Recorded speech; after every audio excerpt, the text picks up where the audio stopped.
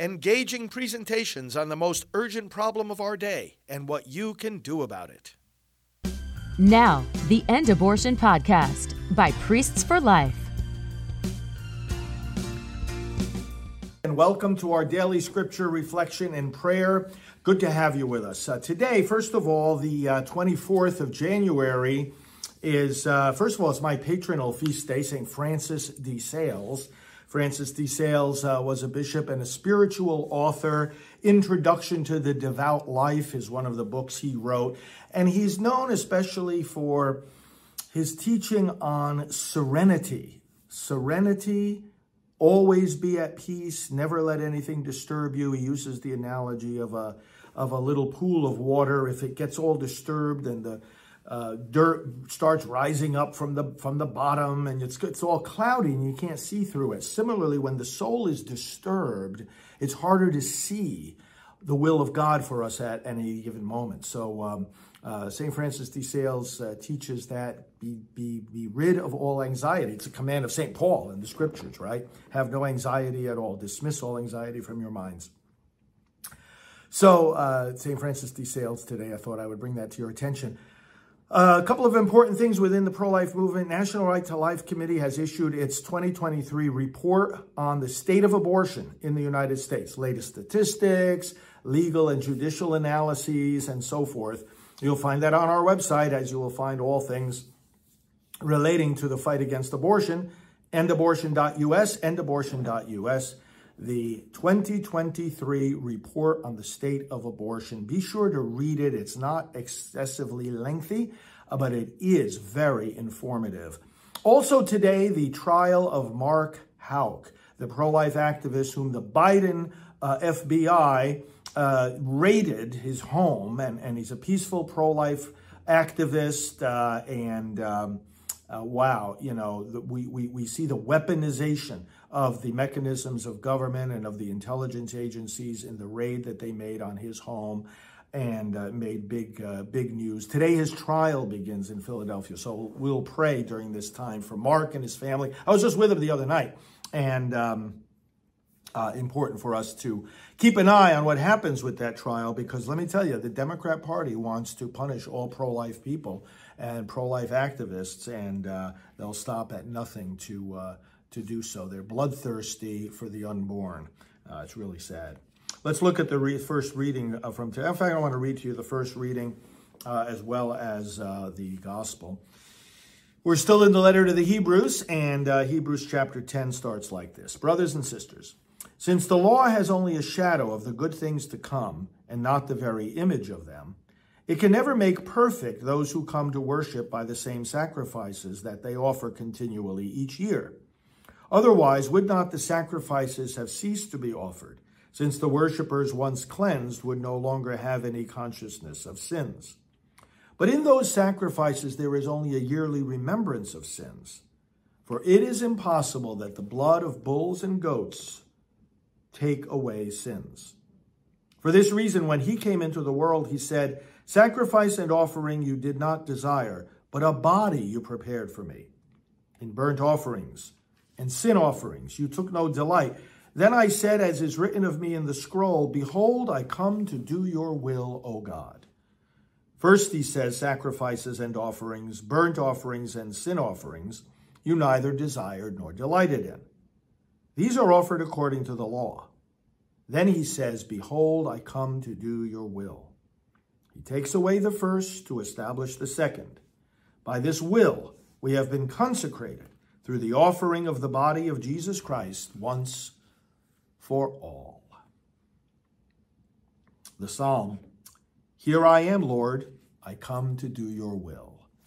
Here I am, Lord, I come to do your will. I have waited for the Lord, and he stooped toward me, and he put a new song into my mouth, a hymn to our God. Here am I, Lord, I come to do your will.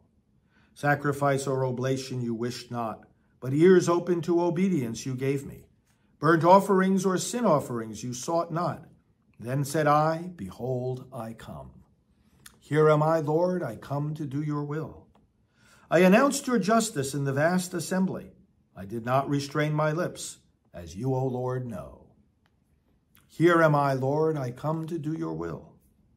Your justice I kept not hidden within my heart. Your faithfulness and your salvation I have spoken of. I have made no secret of your kindness and truth in the vast assembly. Here am I, Lord, I come to do your will. Today's gospel reading is from the Gospel according to Mark, chapter 3, verses 31 to 35. The mother of Jesus and his brothers arrived at the house. Standing outside, they sent word to Jesus and called him. A crowd seated around him told him, "Your mother and your brothers and your sisters are outside asking for you." But he said to them in reply, "Who are my mother and my brothers?" And looking around at those seated in the circle, he said, "Here are my mother and my brothers. For whoever does the will of God is my brother and sister and mother." This, brothers and sisters, is a clear theme in today's readings. The will of God. If you want to know what holiness is, it doesn't consist of gifts that are given for the building up of the body of Christ. For example, Archbishop Fulton Sheen, when someone was saying that because his preaching inspired them that he must be a saint, pointed out that no, that's not what makes somebody a saint, that they have gifts to be given for the building up of the body, like the gift of preaching or administration or any of the other gifts. It's their obedience to the will of God. Jesus said at the judgment, people will say, "But you taught in our streets and we ate with you." And he will say, "I did not know you." Doesn't matter that he's in our presence. Doesn't matter that we have the rosary beads hanging from the windshield. Doesn't matter that we're wearing the cross. Are we obeying him? The will of God. That's holiness. You want to define holiness? It's union with God's will. God might want you to be hidden and obscure, or he might want you to be standing in front of the crowds in the bright light, leading countless others. Some have roles of leadership and are very public. Some have very quiet and private roles. Does it matter? What matters is what is the will of God in someone's life. We call it our vocation, right? What God calls us to. Vocare in Latin, to call. He calls you. He calls you to various states in life. He may call you to be married. He may call you to be single. He may call you to be a religious brother or sister. He may call you to be a priest. God's call on your life also includes specifics. If you're called to the married state, your calling is not just to the married state in some abstract way. Your calling is to be married to a specific person. Your calling likewise involves a certain professional life. All of this is part of God's plan for you. If you spent years or decades training and getting experience in a certain profession, and then you've lived a fruitful life in that profession, this is part of God's call. People try to discern God's call in their life, and I always tell them, well, if he's given you a desire to do something, that's one of the ways he speaks to you. That's not determinative by itself. But if he also gives you the ability, a lot of people have a desire to do something, but they have no ability to do it. If you have a desire to do it, you also have the skills and the ability to do it, or at least the ability to acquire the skills. And then you have the opportunity. Those three things together at the same time are pretty good indications of God's will for you. Don't wait for an apparition from heaven. A lot of times the best response to uncertainty about what God wants us to do is to simply start doing it. God will correct us. Sometimes what we have to do is let ourselves wait for the corrective action of God rather than the directive action of God. In other words, I don't sit around waiting for, Jesus, appear to me. Tell me what to do. I want to hear a voice.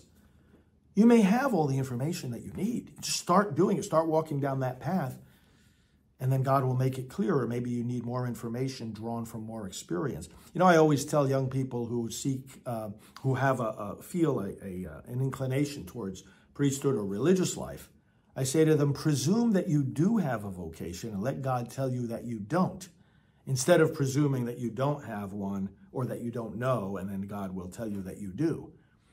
And the reason I say presume that you do, if you have the desire, that takes a lot of faith. It's not a natural desire. That's a supernatural desire. Follow it. Presume that you have that calling.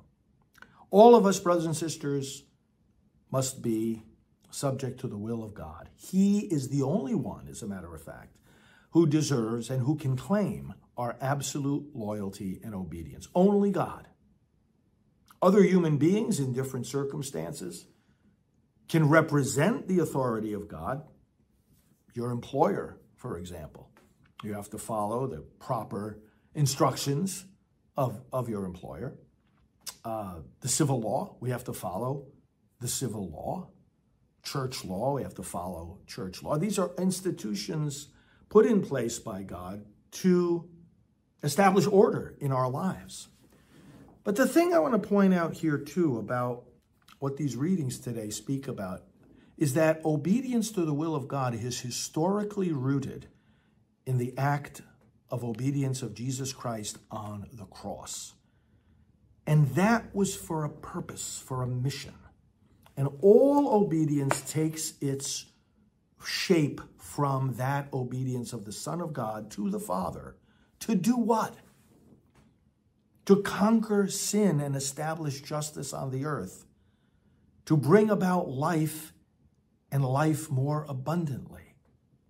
Jesus Christ was obedient to the Father for the purpose of accomplishing salvation and establishing his kingdom, which the liturgy on the Feast of Christ the King tells us is a kingdom of truth and life, of holiness and grace, of justice, love, and peace. The will of God is never contrary to those things. That's why in the scheme of obedience, which takes its shape from the act of obedience of Jesus Christ, it can never and will never, no act, no command from God will ever tell you to break the commandments. No command of God will ever be contrary to the promotion of truth and life, holiness and grace, justice, love, and peace. It will never go contrary to that. And that's where we also see the teaching that obedience is hierarchical.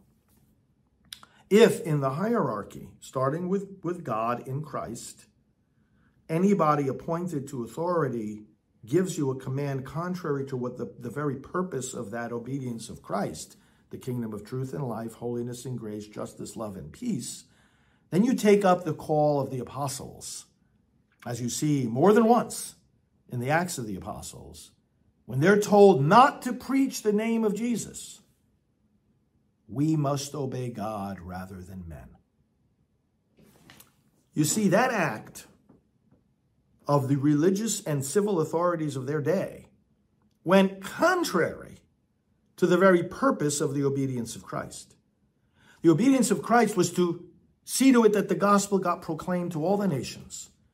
The apostles were told, do not preach in the name of Jesus. They were told to be silenced. We must obey God rather than men. That's where, this helps you understand too the relationship of the church and the state. The church says yes to the state and acknowledging that it has a purpose and that there's legitimate authority in the state. But the church also says no to the state in as much as it does not have a claim on our absolute obedience, and that sometimes it tells us to do things that are contrary to the will and law of God, which is not something arbitrary. It's set. It's a kingdom of truth and life, of holiness and grace, of justice, love, and peace. Obedience can never go against those things. I come to do your will, O God, for the accomplishment of your kingdom. They add in the rest of that. You see, we obey as human beings. Scripture says the stars and the seas and the winds and the waves obey him. That's a different sense of the word obey, because they don't have a mind or a will. The wind, the seas, the stars, the moon, the sun, they don't have a mind, a will. They don't have a conscience. But we as human beings, we give voice to the obedience of creation, and we have a mind where we can understand what's being told us, and we have a will, and we have a conscience. a conscience, our mind, has to be trained, of course, as to what the will of God is. Again, the kingdom of truth and life, holiness and grace, justice, love, and peace. Once the conscience is trained, it's our mind telling us before we make any decision whether that decision seems right or wrong. Ultimately, we have to obey our own conscience. Again, trained by, informed by the Word of God and the teachings of His gospel and His church.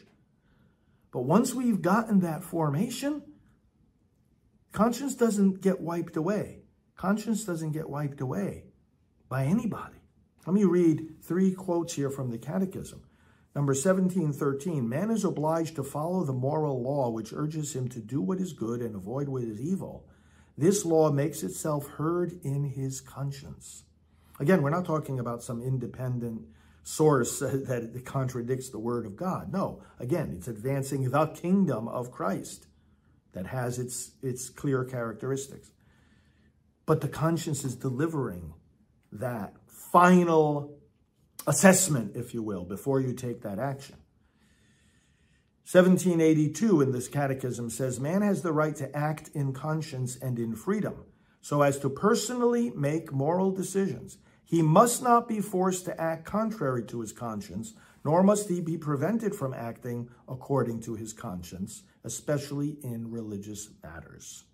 We see this, of course, at issue in our day when employers are telling employees to do things that are contrary to their religious faith, right? We must obey God rather than men. And in obeying God, we're obeying conscience, which is delivering to us according to how it's been formed.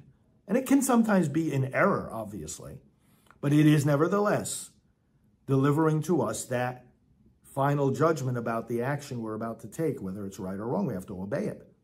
And finally, number 1800, in the Catechism, a human being must always obey the certain judgment of his conscience. So in other words, we have to learn the will of God, we learn the Word of God, but then we learn it as human beings. We're not obeying God like the wind and the sea and the waves. We're obeying God as free agents, freely discerning, freely loving, freely embracing Him. And this is what He tells us in today's readings. Let's pray. Lord, we ask that all those who are following you today by proclaiming life, proclaiming justice, proclaiming truth, teaching their children the gospel. And sometimes, Lord, it means taking their children out of school or objecting to what's being taught in school or telling their employers that they're not going to do certain things that are contrary to their conscience.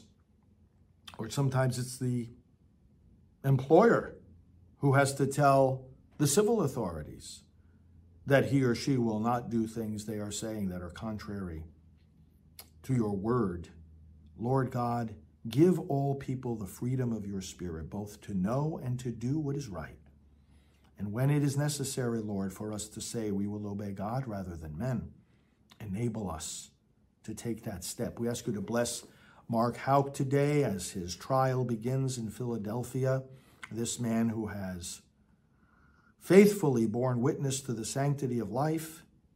Enable him, Lord, to stand clearly with you this day. Bless his attorneys as they stand up against the weaponization of the FBI by the Democrat Party and the Biden administration.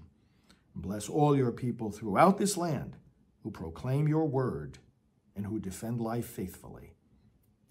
We come to do your will. And we pray now, our Father, who art in heaven, hallowed be thy name. Thy kingdom come, thy will be done on earth as it is in heaven. Give us this day our daily bread, and forgive us our trespasses, as we forgive those who trespass against us. And lead us not into temptation, but deliver us from evil. For thine is the kingdom and the power and the glory, forever and ever. Amen.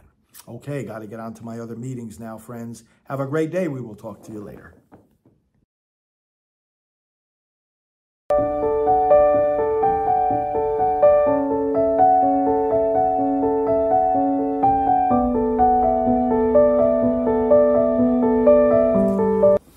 Hello, friends, and welcome to our daily scripture reflection and prayer. Good to have you with us. Today, first of all, the 24th of January is, first of all, it's my patronal feast day, St. Francis de Sales. Francis de Sales was a bishop and a spiritual author. Introduction to the Devout Life is one of the books he wrote. And he's known especially for his teaching on serenity. Serenity, always be at peace, never let anything disturb you. He uses the analogy of a little pool of water. If it gets all disturbed and the dirt starts rising up from the bottom and it's all cloudy and you can't see through it. Similarly, when the soul is disturbed, it's harder to see the will of God for us at any given moment. So St. Francis de Sales teaches that be rid of all anxiety. It's a command of St. Paul in the scriptures, right? Have no anxiety at all. Dismiss all anxiety from your minds. So St. Francis de Sales today, I thought I would bring that to your attention. A couple of important things within the pro-life movement. National Right to Life Committee has issued its 2023 report on the state of abortion in the United States. Latest statistics, legal and judicial analyses, and so forth. You'll find that on our website, as you will find all things relating to the fight against abortion. Endabortion.us, endabortion.us. The 2023 report on the state of abortion. Be sure to read it. It's not excessively lengthy, but it is very informative. Also today, the trial of Mark Houck, the pro-life activist whom the Biden FBI raided his home, and he's a peaceful pro-life activist, wow, you know, we see the weaponization of the mechanisms of government and of the intelligence agencies in the raid that they made on his home, and made big news. Today his trial begins in Philadelphia, so we'll pray during this time for Mark and his family. I was just with him the other night, and important for us to keep an eye on what happens with that trial, because let me tell you, the Democrat Party wants to punish all pro-life people and pro-life activists, and they'll stop at nothing to do so. They're bloodthirsty for the unborn. It's really sad. Let's look at the first reading from today. In fact, I want to read to you the first reading as well as the gospel. We're still in the letter to the Hebrews, and Hebrews chapter 10 starts like this. Brothers and sisters, since the law has only a shadow of the good things to come and not the very image of them, it can never make perfect those who come to worship by the same sacrifices that they offer continually each year. Otherwise, would not the sacrifices have ceased to be offered, since the worshippers once cleansed would no longer have any consciousness of sins? But in those sacrifices there is only a yearly remembrance of sins. For it is impossible that the blood of bulls and goats take away sins. For this reason, when he came into the world, he said, sacrifice and offering you did not desire, but a body you prepared for me. In burnt offerings and sin offerings you took no delight. Then I said, as is written of me in the scroll, behold, I come to do your will, O God. First, he says, sacrifices and offerings, burnt offerings and sin offerings, you neither desired nor delighted in. These are offered according to the law. Then he says, behold, I come to do your will. He takes away the first to establish the second. By this will we have been consecrated through the offering of the body of Jesus Christ once for all. The Psalm, here I am, Lord, I come to do your will. Here I am, Lord, I come to do your will. I have waited for the Lord, and he stooped toward me, and he put a new song into my mouth, a hymn to our God. Here am I, Lord, I come to do your will. Sacrifice or oblation you wished not, but ears open to obedience you gave me. Burnt offerings or sin offerings you sought not. Then said I, behold, I come. This has been the End Abortion Podcast. To learn more, to help end abortion, and to connect with us on social media, visit endabortion.net.